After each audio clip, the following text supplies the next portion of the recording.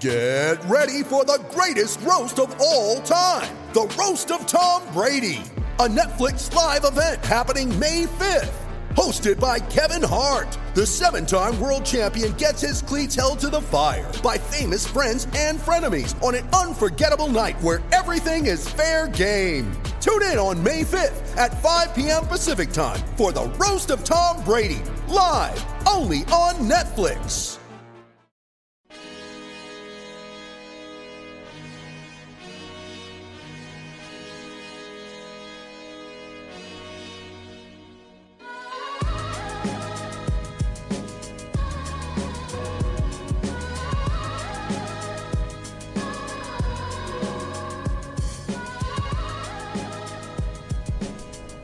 What is up, everybody? Welcome to the Pickaxe Podcast, a brand new podcast presented by Denver Stiffs. I am your host, Adam Mades, and seated to my left from Dallas, writer for DenverStiffs.com and HardwoodParoxysm.com, it's Daniel Lewis. Daniel, welcome.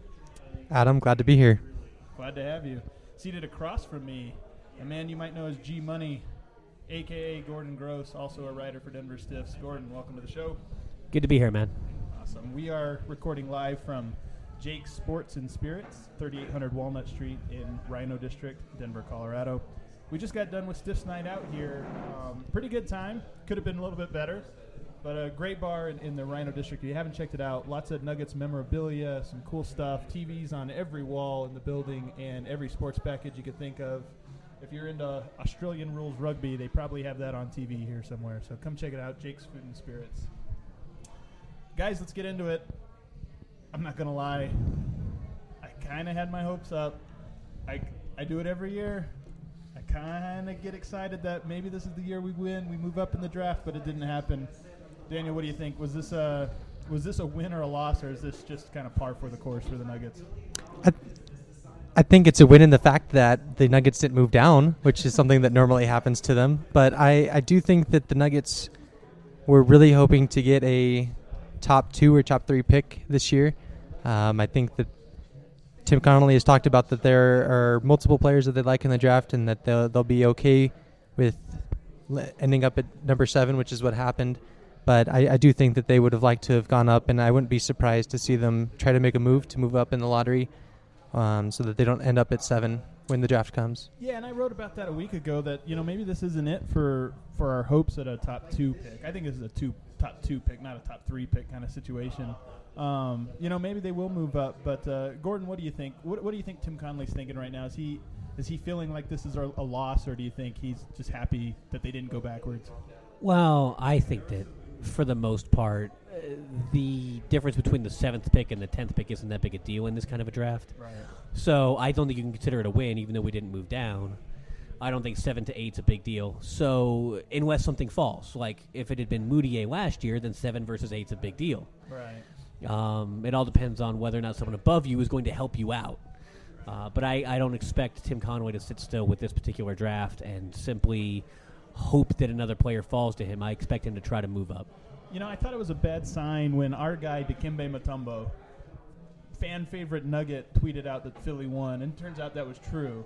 So I kind of had hope, I think, for the last month. You just kind of, do you guys ever play the lottery? I know it's the dumbest, thing you can do, throw $1 at $175 million to one chance. But do you guys ever do it, play the lotto when it gets up to like $1 billion? When it gets to a bunch of money, sure. Yeah, when it gets up, it's just of for course, fun. $1 million's not a bunch of money, Right. But for me to actually pledge $1 of my hard-earned wages, I need $100 million in return. So when you throw your money away, it's like, okay, I just lost $1 on the lotto. But you kind of get this like irrational hope in your heart that maybe something good's about to happen, and you start thinking about which island you're going to buy. That's kind of how I've been for the last month, thinking, I really love this Nuggets team.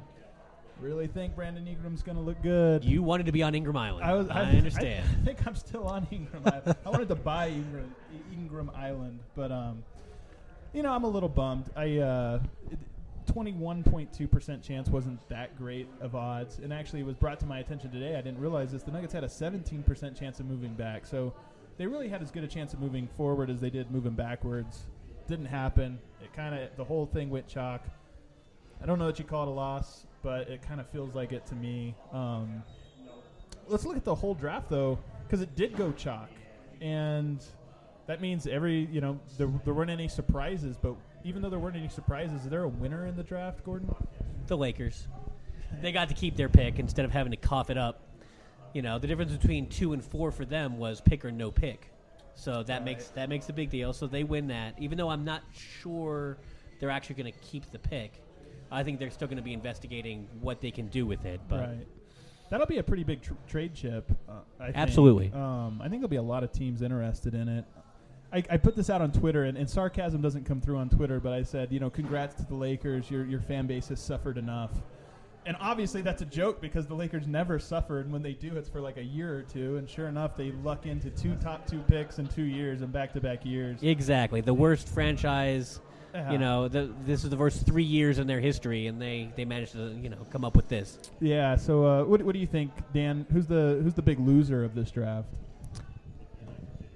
I think the big loser is probably the Philadelphia 76ers, because I think that even though they got the number 1 pick, I think they were hoping that somehow the lottery would work out so that they would get an additional top 5 pick. Right. And as it stands right now, they have number 1, and then I think their next pick is 21. So for a team that is looking, it seems like, to kind of accelerate the rebuild process, right, they have the number 1 pick, which is great, but the next one's not until much later in the draft.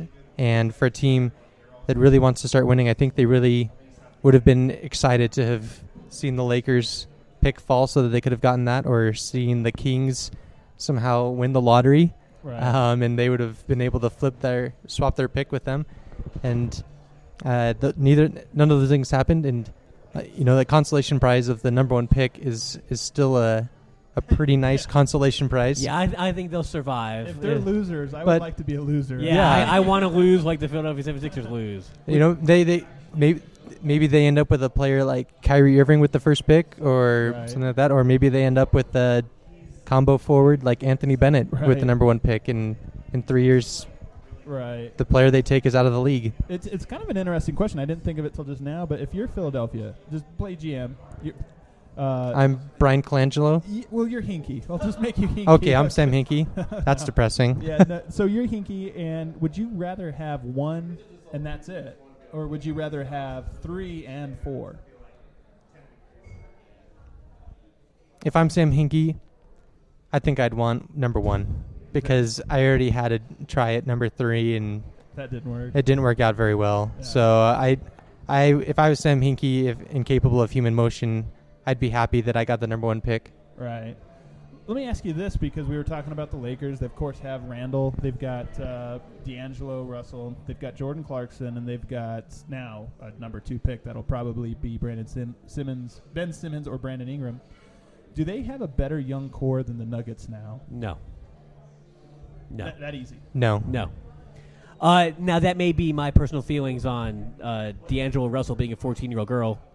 And Julius Randle, I am not a fan of his game. Okay. I think he taps out at Fareed. Like, if Fareed is the 3rd best player on my team, I'm not going anywhere. Mm-hmm. So telling me that you've got D'Angelo Russell and Julius Randle, it doesn't help me at all. Their first pick may help them, but if it winds up being Ben Simmons, well, he plays the same position as Julius Randle. Right. So now you put a guy on your bench, and maybe he should be on your bench. That's what I think of him. But that doesn't help you. Now you still only have 2 good starters, and maybe you keep some of the other pieces you had this year, but that got you 17 wins. So what? Well, we're going to get back to some Nuggets talk because that's what you're here for. But But this kind of ties into the Nuggets. You mentioned, there's a good chance that Ingram will go number 1. A lot of people have it really neck and neck. Ben Simmons, I think, has the edge. But if you're Philadelphia, I think Ingram probably fits their roster. There's a chance Ben Simmons really wants to play in L.A. He's kind of been leaking things like that, through the media and stuff for a while now. So he could try to force his way to L.A. If you're the Lakers, does that make Randall tradable? Does that make a lot of their pieces tradable? Do you think they're going to be a team that's looking to make some moves before the draft? I don't think the Lakers are in a position where they want to take a lot of time to rebuild and add young players and tell their fans, in 3 years we're going to be contending for the 8 seed, and it's going to be a thrilling ride as we improve from 16 wins to 25 wins, and then to 35 wins, and then to 42 wins. Get aboard, buy the season tickets.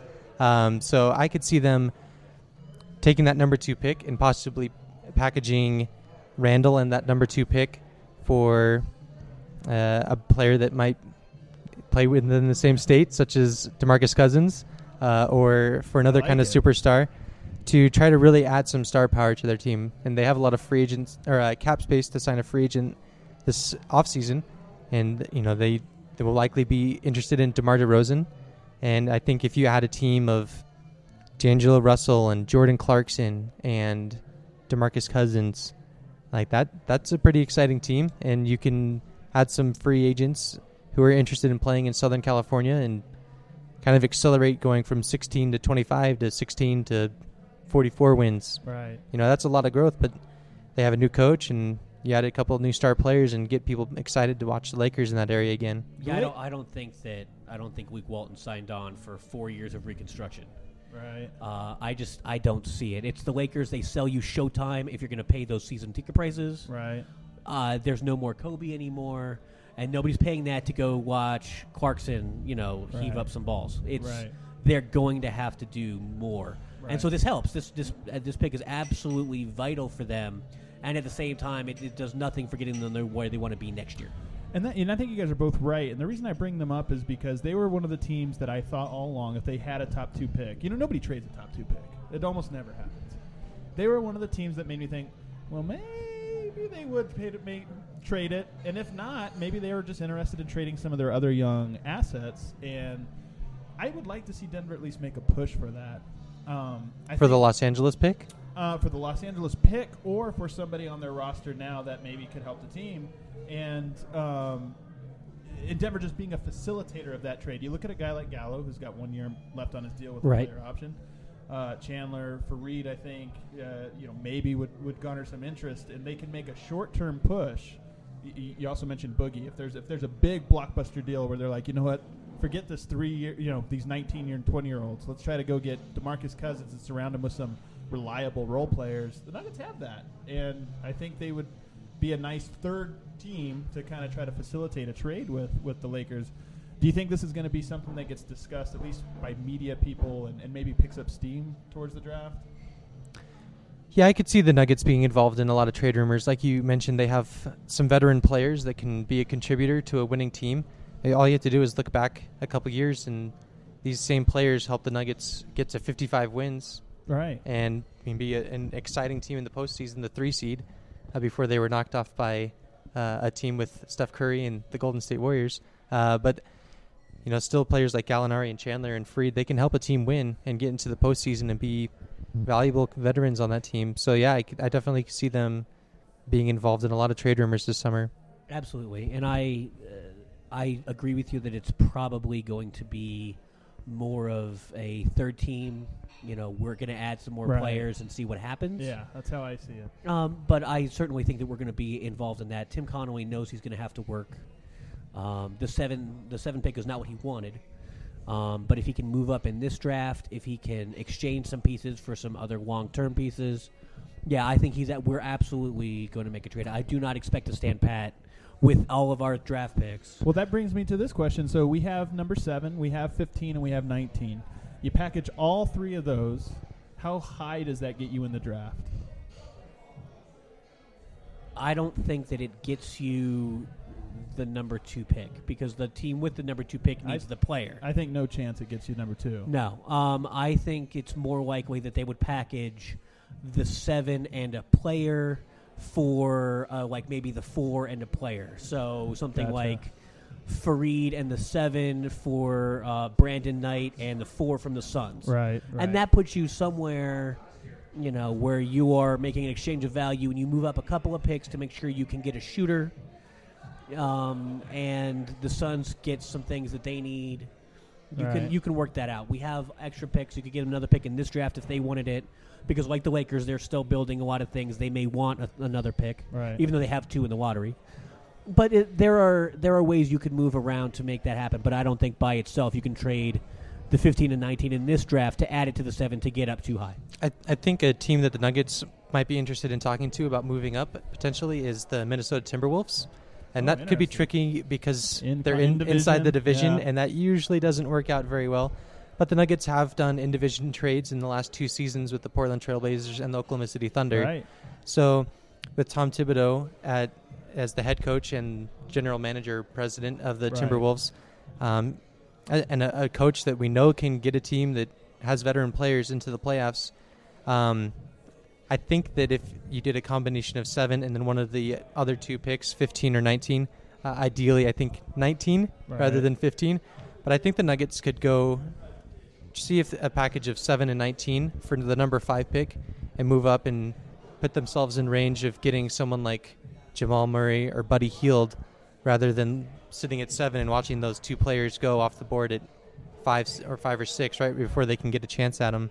I think that might be a team that would be interested in trading down, especially if the Nuggets were able to throw a veteran player that Thibodeau could trust and say, hey, I know that this guy is going to be able to play NBA defense. And, it's, as a consolation, I'm also going to be getting 2 young rookies that I can put on the bench and help with the second unit. The key there is that veteran. Who on the Nuggets roster right now is a Tibbs-style player?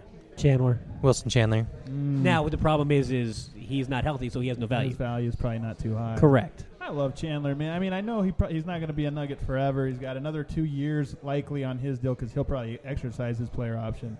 I just want to see one season of him playing alongside Gary Harris. I would love to see that. Now, to be fair, Chandler is also a Michael Malone player, so yeah.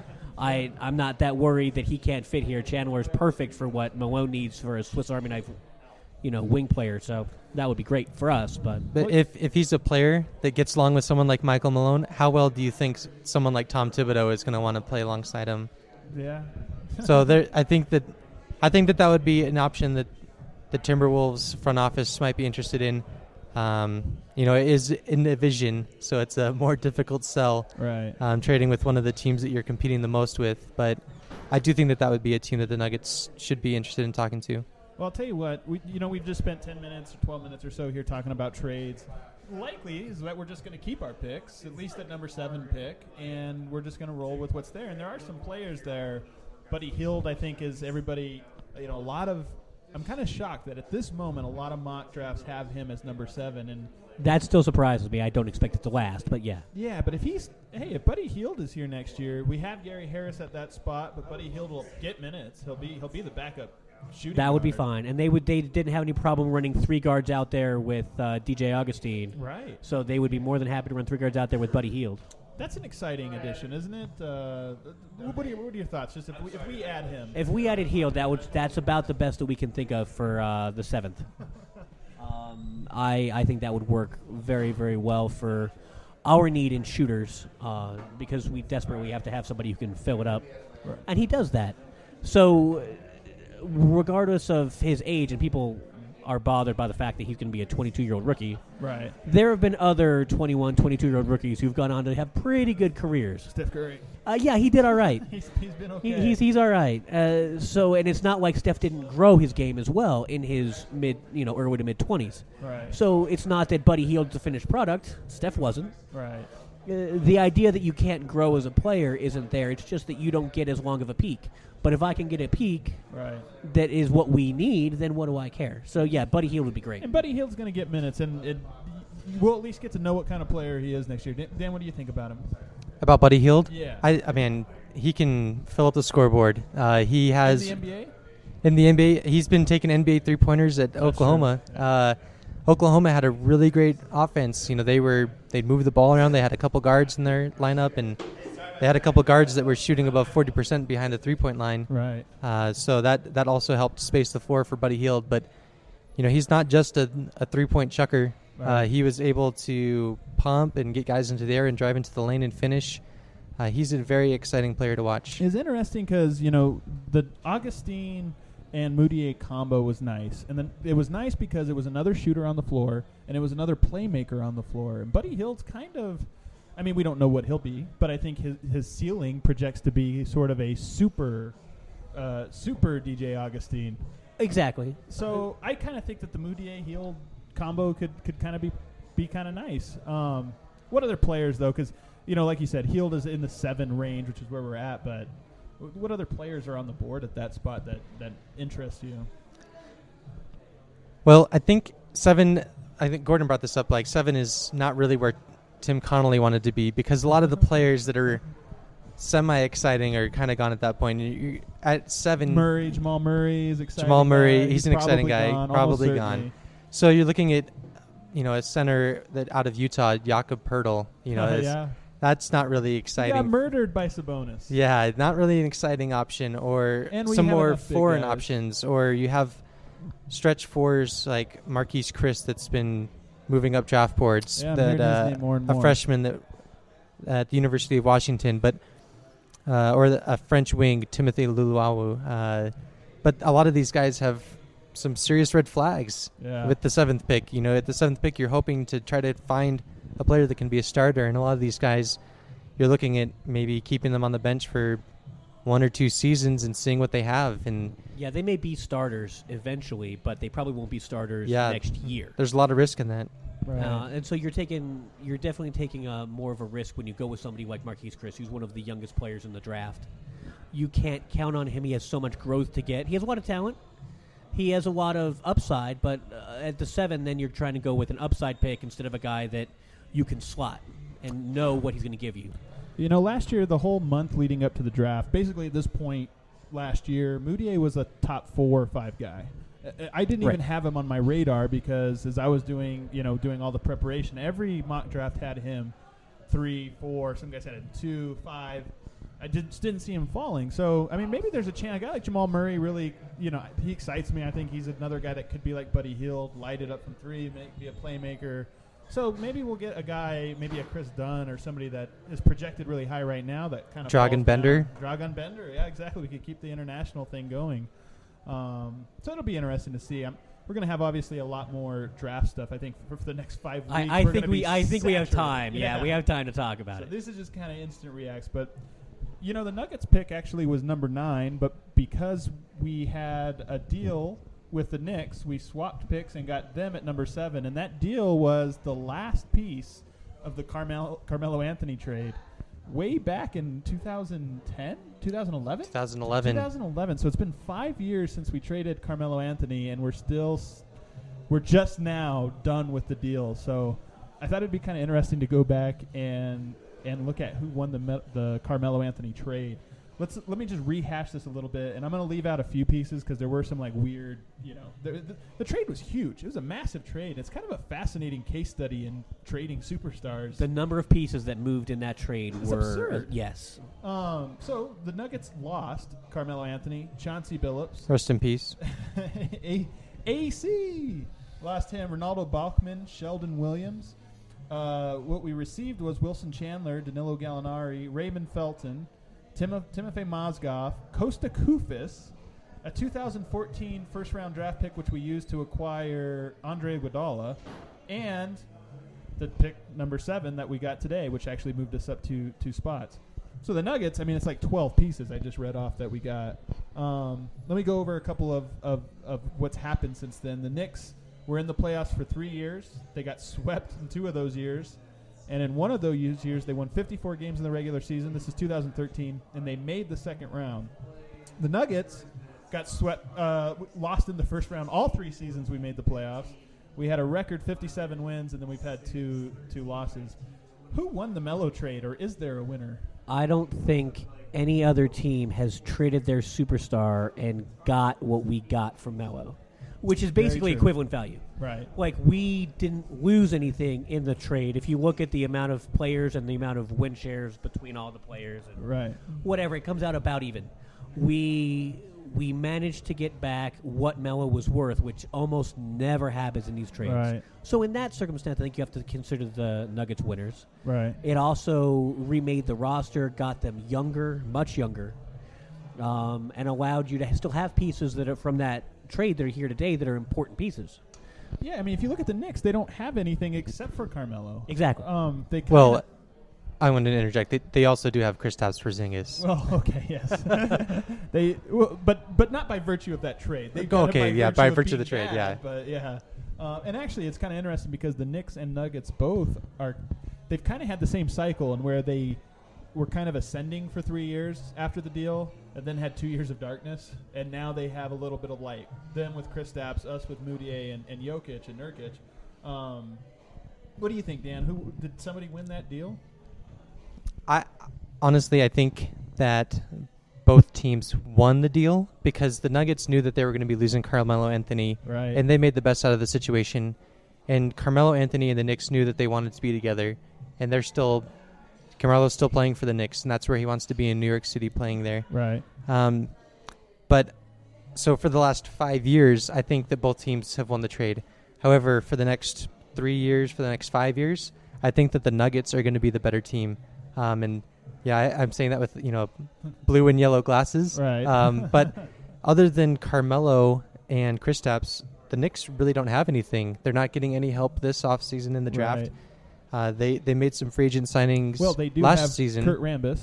Yeah, and they have Phil Jackson leading Coach of the Year, bringing back the triangle. But I think if you were objectively looking, that you would say that the Nuggets have a brighter future for the next couple of years than the Knicks do. Right. And so while the trade worked out great for both teams, I think that the Nuggets will have eventually made the most out of that situation because they've been aggressive trading and constantly looking to improve, whereas the Knicks have kind of bungled their way into a situation where they have a superstar player, something that the Nuggets don't have, but they haven't been able to achieve anything more than the Nuggets have. Right. I think in law school, I've never been, but in law school you have you study cases. Like, this is an important case because of the way it went down. Right. So we're going to study how this case happened because it teaches us about this process. I think this is a case study in superstar trades, because I think both, if you went back in time, I'm not sure that either team would take the trade now. I think the Knicks would just say, you know what, Carmelo, play out the year. We're going to sign you in free agency. And we don't need to have you in January or December. Whenever the trade went down, we'll just get you in June, and we'll still have Gallo, we'll still have Wilson Chandler, Mozgov, Kufas picks. That's exactly what they should have done, yes. And that's what they should have done. It seems so silly now. You always have the benefit of hindsight to say, just be patient. But, at the same time, I do think Denver probably would have done the pick. The trade. So in that light, I guess you could say they won the deal. The other thing I'll say about that trade is the Melo era seems so long ago to me. It was 5 years ago, and both teams were kind of in a state of arrested development, it seems, for a couple years, because I tend to look at teams as eras, and we had 10 years of the Carmelo, or 8 years of the Carmelo era here in Denver. Then we had this short stint where it was Gallo and George Karl and Kenneth Faried and Andre Iguodala, but that's not even an era. That's more of just a stop. It's a stopgap. Sure. And now we're in the Moutier-Jokic era, which is a whole new era that looks to be going on for a while. I think the Knicks probably feel the same way. They had the Isaiah Thomas era and before, and they had the stopgap where nothing really happened. They had Carmelo, but they didn't have anything else, and now maybe they're in the Kristaps era. Do you guys see that at all? I would believe you, yes, that they're definitely all in on the Kristaps era. I don't know. Yes.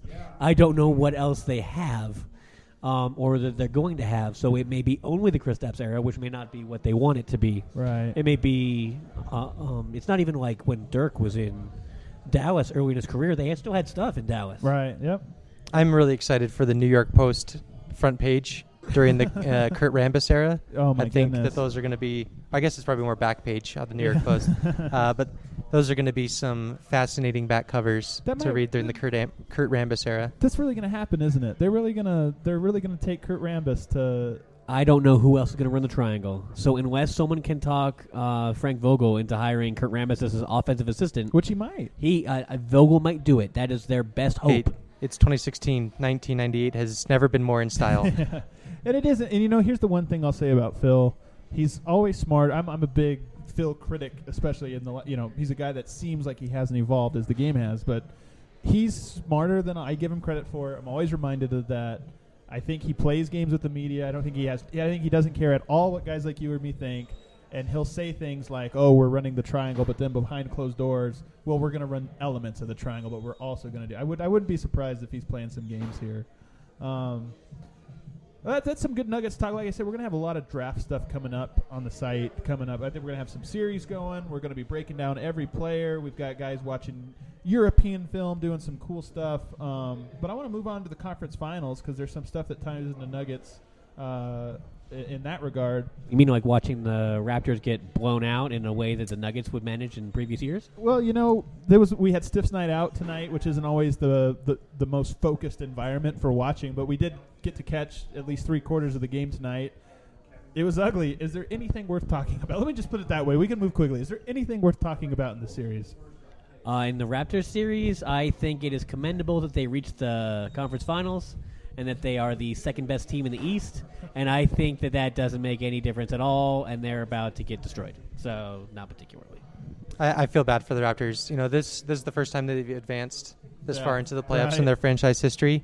And if this series would be over in 3 games if the rules allowed for that, because if Game 2 and Game 3 and Game 4 anything like Game 1, just find your friends and your loved ones and find something else to do when this game is on.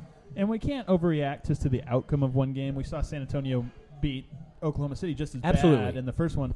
But this feels different. This doesn't feel like 2 even teams where anything can happen. They don't have the pieces and they don't have the coaching to be able to take apart the LeBron James team. They don't have it. They don't have the matchups. I would be very hard-pressed to see them. Maybe they can win a game in Toronto off of some energy and some bad shooting by Cleveland. I don't expect it. But, yeah, if it goes more than 4-1 in this series, I'll be shocked. Game 2 is only going to be the 10th game that the Cavaliers have played this postseason as well. Bizarre. Because they swept the first 2 rounds. And if they sweep this round as well, the Western Conference Finals looks like it's going to be a thrilling series that could easily go 7 games. Right. And so LeBron is going to be able to go home and watch the Western Conference Finals and rest and ice up his knees. You're making this sound like a good thing. Is this a good thing? Is this 100% a good thing just to sweep and go home and rest and get ready? I think it's a great thing. They responded well in Game 1 tonight after getting some rest. And I think that when they make it to the NBA Finals, I feel confident saying that the Cavaliers are going to make that. I think that's going to make the NBA Finals better because when LeBron is rested and able to be at his full ability, then that means that whoever they're going to play, the Thunder or the Warriors, that it's going to be a much more competitive series. I certainly hope so because this whole premise of the Eastern Conference is better this year, ooh, wow, much more competitive, has obviously been blown away in this particular playoffs. So, yes, it's more competitive, but that doesn't make it better. Right. Yeah, there's not much else to say about this. I mean, I do wonder, you mentioned this is their 9th game now. They're probably going to sweep or maybe go 5. They have a lot of rest. They're not really tested. And they're going to run into another buzzsaw in Golden State or Oklahoma City. Both teams are, I think, historically worthy contenders. Absolutely. So it's just so weird to go from 3 cakewalks right into being ready for that. We'll see what it brings. If Oklahoma City makes the finals, they'll have beaten Rick Carlisle and the Dallas Mavericks in what was a competitive series, albeit a very, very, very bad Dallas team. Sure, right. But Rick, never doubt Rick Carlisle. Then they win 6 games with the San Antonio Spurs, Tim Duncan, Greg Popovich, a very exhausting and exciting series, and then beating the Golden State Warriors. They're going to be very well prepared to face the Cleveland Cavaliers. The Warriors, they had a little bit easier road going through Memphis and then Portland. Right. And then, the Thunder, if they beat them, looks like it's going to be a heck of a series. But, I think we'll see how that prepares them for the Cavaliers. I think I would rather be battle-tested in the conference final. It's cool that you sweep the early ones. Nobody gets hurt. But I think you would rather have one good test that teaches you something about yourself before you get there. At one point, you would think they'd like to be pushed because all year they haven't been pushed. The only times they were pushed is when they played the West and they got beat up. Cleveland, the Cavaliers or the Warriors?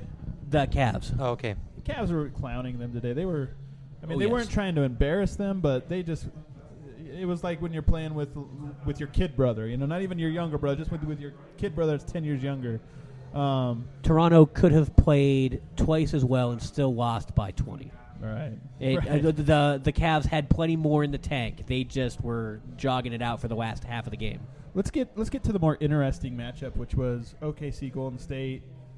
I was blown away. I thought OKC looked great against San Antonio. They kind of won me over, but I still think this Golden State team's historic. I'm on record now saying it's 50-50. I think it's anybody's game, and that's not just because of one game and what happens, because I think Oklahoma City is playing their best basketball of the year.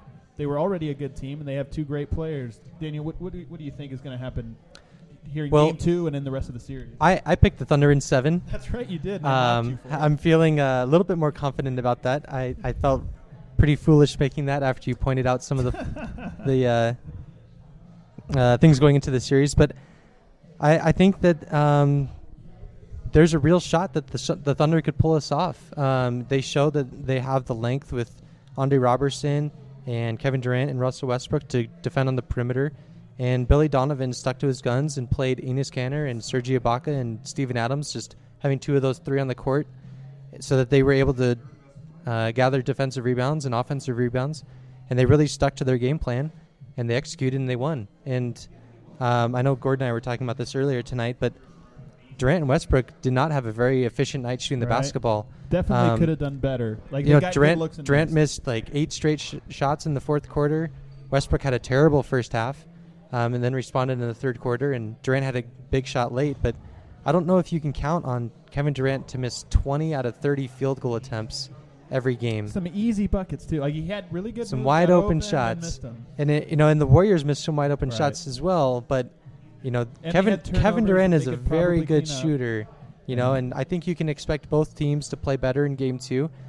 The Thunder can play better and the Warriors can play better, and I think it's just going to make for a very exciting Game 2 and the rest of the series. I just thought it was interesting to see Golden State finally have to face somebody who could challenge them and who didn't go away when they got punched in the face. Right. Oklahoma City. Portland stepped up and played good, but they were always less talented. Yes, they were always chasing. And Oklahoma City, I guess, was pursuing, which is different. They ran them down. Right. As you would, as a hunting animal, and you're out there chasing your gazelle, and I love these metaphors. These are great. You just they ran them down in the field, and it was great to watch them come back out of halftime, make their adjustments, and execute. Just simply refused to go away. They did that against the Spurs, and I think that showed them as a team something that they didn't have before. And maybe that was the entire reason to bring in Billy Donovan, was for this kind of an experience in the playoffs. In the regular season, didn't really matter. They played the same in the regular season either way. It wasn't important for him to be there. But in these games, he certainly seemed to have the right buttons to push to make sure that in the Spurs series and in this first game, he knew what was going on. I'm with you. I think it's a 50-50. I didn't think that Oklahoma City tomorrow night's going to be exciting. Yes, it's going to be a big game. Yes. Well, and I'm curious to see how Golden State responds now to the fact that they did cough up the game that they did not expect to cough up. Right. They had the lead and they choked, and that's going to be an interesting thing to watch. And I would not be surprised if the Warriors won the series in 5 games. That's how good they were this season. That's how absurd the series is. They could just go and win the series in 5 games. But I think one thing that some people may have forgotten about this Thunder team is that this is not their first time in the conference finals. This is not their second time in the conference finals. They made an NBA finals with relatively the same core of Ibaka, Durant, and Westbrook, and these guys have been winning in the playoffs for a long time. They've had some great series. They had, last season they missed the playoffs, but it was more because Kevin Durant was injured. This team has been in the postseason and won, and when they're healthy, they know how to win games, late in the season when it matters. Let me ask you, we thought going into the San Antonio Golden State matchup that will never happen now. We thought, it's going to be such a battle. It's 3-point shooting versus big, bang you down low in the post and score. That's kind of what's going to happen in this series. It still is. It still is because you have Adams and Kanter who are just monsters inside. How terrifying does Steven Adams look, too, as well, defending on the perimeter? He's oh, my gosh. become one of my favorite players. I'm not Absolutely. kidding. He's top 20 favorite players to watch, maybe top 15 right now. With that long hair and the mustache, he's just flying around. Well, and I've said this before, but when people want to know what Nurkic's upside is, I am curious to see whether they would be happy with this year's Steven Adams as a Nurkic outcome. He doesn't score all the time. He doesn't rebound everything. But the man makes a difference, and he has quick feet. So he's incredibly strong. Let's go through their skill sets real quick, because what makes Adams good is that he's really, really strong. One of the strongest guys in the league. Nurkic, one of the strongest guys in the league. I think Adams is a lot more nimble, kind of side to side, left to right. But Nurkic has really good instincts, and even though he's slower, there's no wasted movement, at least on the defensive end. I'm not sure that he is quicker. I just think that Nurkic stays more within himself. He doesn't make aggressive moves. He just waits, and then he blocks you from behind and mocks you when you fall down. Right. That's Adams has some of that in him too. Exactly. They both have that sort of nasty, arrogant streak, which I love in a player, especially a big man. I want you to believe that the pain is yours and no one should come in and bother you. That makes me happy. And the other big thing, I think, the biggest difference between Adams and Nurkic is just the finishing at the rim. I mean, Adams has turned into I don't know if I want to say elite, but at least in these playoffs, he's been an elite. He's able to get it done. Yeah. They can rely on him. And so, Durant has all that gravity. Westbrook has all that gravity. There's a lot of drop-offs, and even if there's a little bit of contact, he just goes up strong. Nurkic has to get of all the passing, shooting, all this other stuff he has, if that develops, great, but he just needs to finish. Finishing is the most important part, yeah. You also have to be patient with Nurkic because, Steven Adams was drafted 3-4 years ago by the Houston Rockets and then traded. Right. No, he was drafted by the Thunder. He was part of the Harden deal. Yeah, but he was drafted. He was drafted by the Thunder. But his second season, he wasn't able to do these things. It's taken him a couple years to really gain that trust and that chemistry with Westbrook and Durant, where he can set screens and roll, and he knows, if the defender goes this way, just a couple steps, okay, I'm going to slip and go to the rim, and my teammates are going to throw up a lob, and I can just finish with nobody around me. And that kind of development takes big men a lot longer. You talk about how big men usually peak around age 26. Nurkic is 21 years old. Right. So he still has 1 or 2 more seasons, I think, until you expect him to kind of be at that Adams level. But with the physical gifts that he has, you think we still don't quite know what Nurkic is. But I think that that's not a unfair comparison to make with Nurkic and Adams, just mainly because of their physical strength. But I would be perfectly content with Nurkic developing into that kind of a player for the Nuggets. He's an impact player. Yeah, there's always the saying in sports, you got to eat your veggies first. Nurkic's veggies are just finishing at the rim, and he's got great touch on his shot. He makes great passes. If I'm the Nuggets GM, I sit down with him, look him in the eye, and you just tell him, this is what you have to do. We're going to let you shoot threes. We're going to let you shoot from the elbow. We're going to let you handle the ball in the offense and kind of be the pivot point at the elbows like they like to let Jokic do, but not until we know you could finish.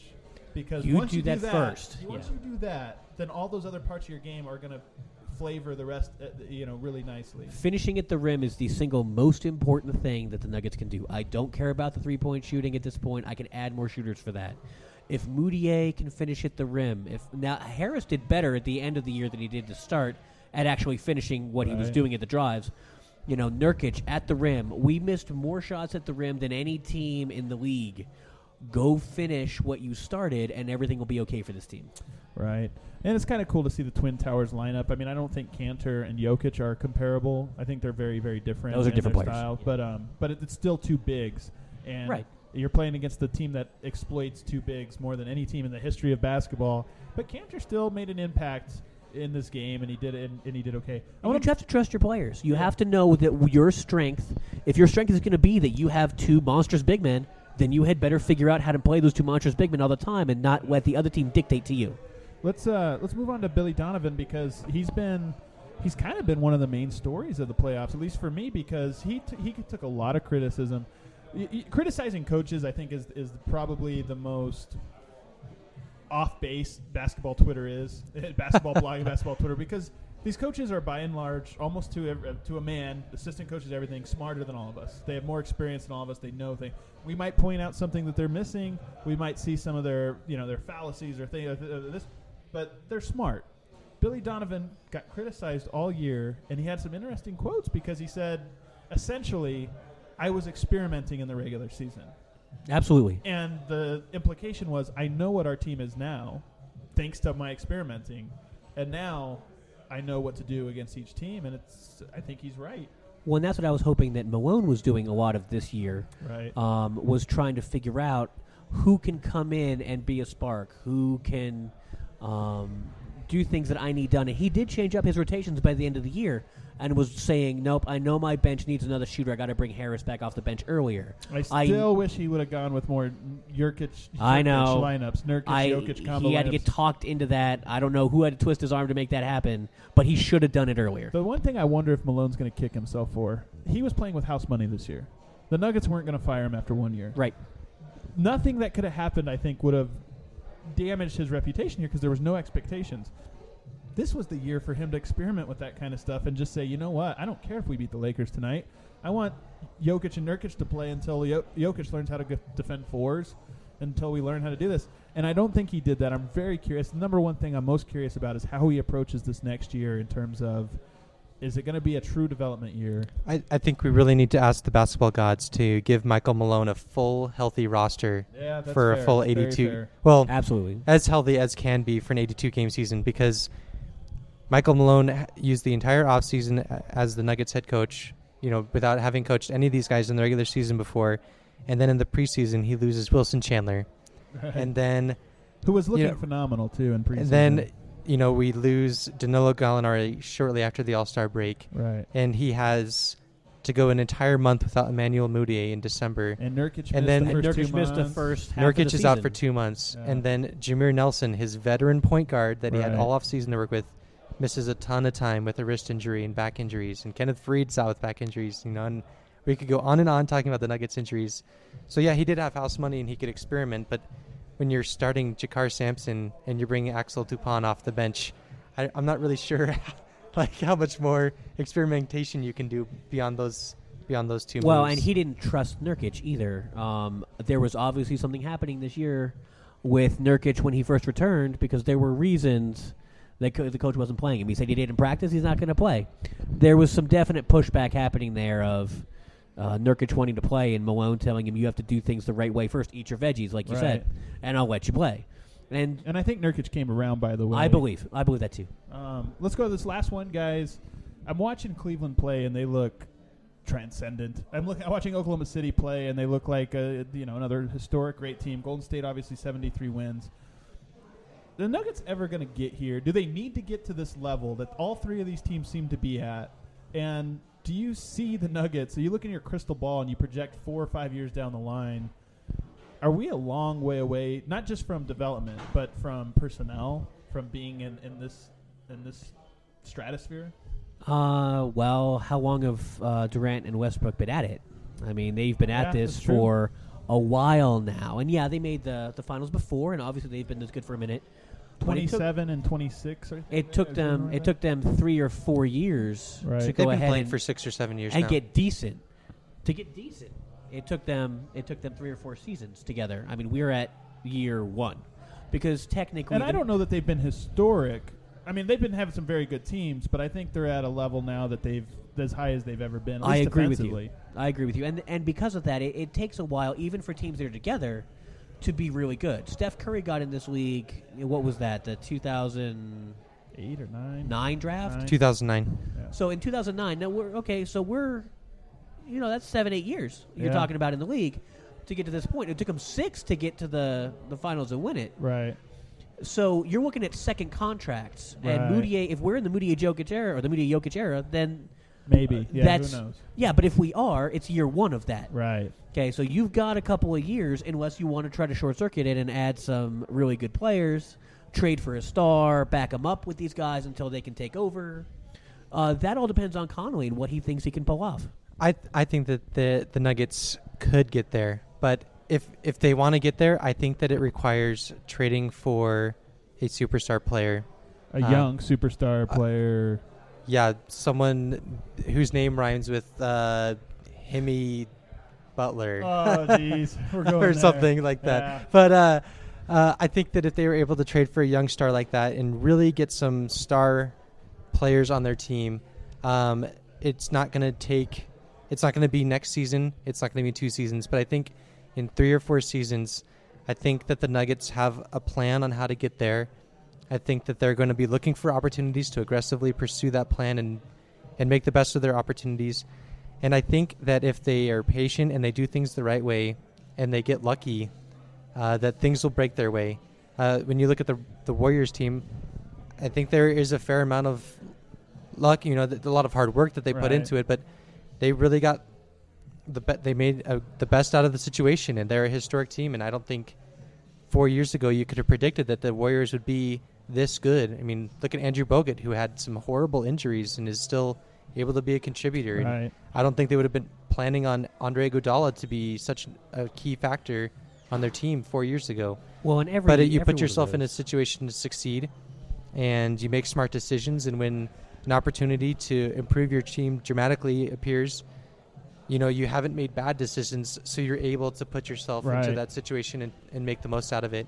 And I think if the Nuggets, are patient and build with Michael Malone and Tim Connolly, and players like Emmanuel Mudiay and Nikola Jokic, I think that they'll be able to be in that position where, if they're able to make that kind of a move, they can take it, and we can see the Nuggets become a great team.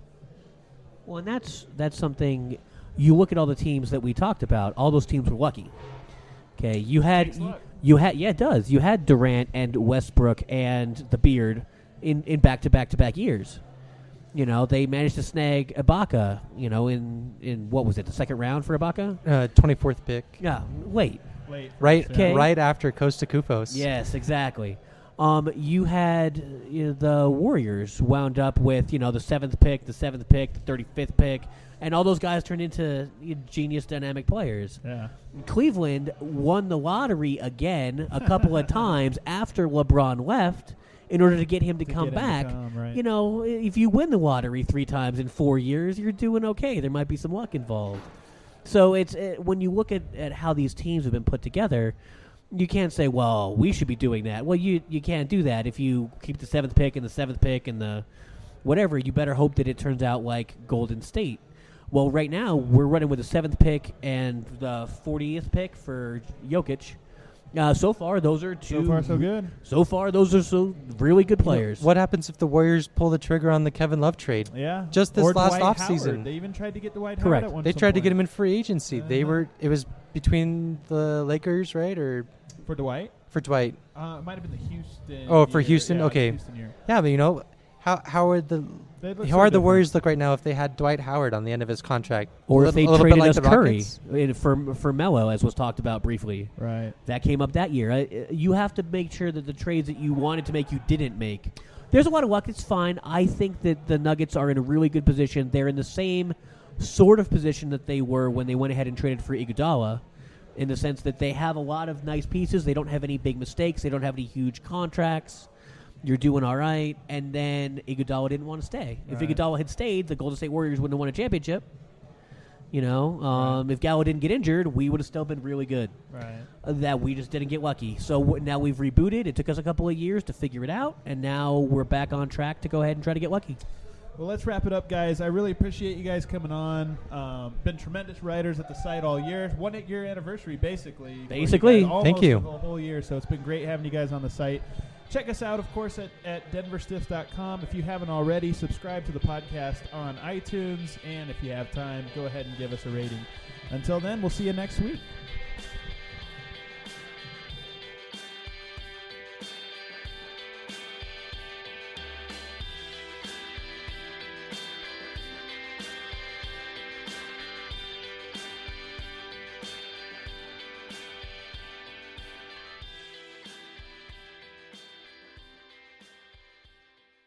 It's time to get serious about California's failing infrastructure. More than 1,600 bridges are structurally deficient. Proposition 6 will make things even worse. Prop 6 eliminates more than $5 billion annually in dedicated transportation funding. And 6 kills local traffic relief projects already underway. That's why the California Professional Firefighters and California Association of Highway Patrolmen all say no on 6. Paid for by No on Prop 6. Stop the attack on bridge and road safety. Sponsored by business, labor, local governments, and transportation advocates. Committee major funding from California Alliance for Jobs. Hi, I'm Susan from Safeway. Are you ready for a road trip? You can save on gas by shopping at Safeway. It's easy. Shop at Safeway and earn gas reward points. Then save up to 20 cents per gallon at participating Chevron or Texaco stations, or up to $1 per gallon at Safeway stations. That's right, up to $1 per gallon at Safeway stations, just for shopping with us. Redeem your rewards at participating Chevron, Texaco, and Safeway gas stations. Limited to 25 gallons in a single fill-up. Other restrictions and exclusions apply. Visit store or Safeway.com for details. This is Susan from Safeway, and we'll see you soon.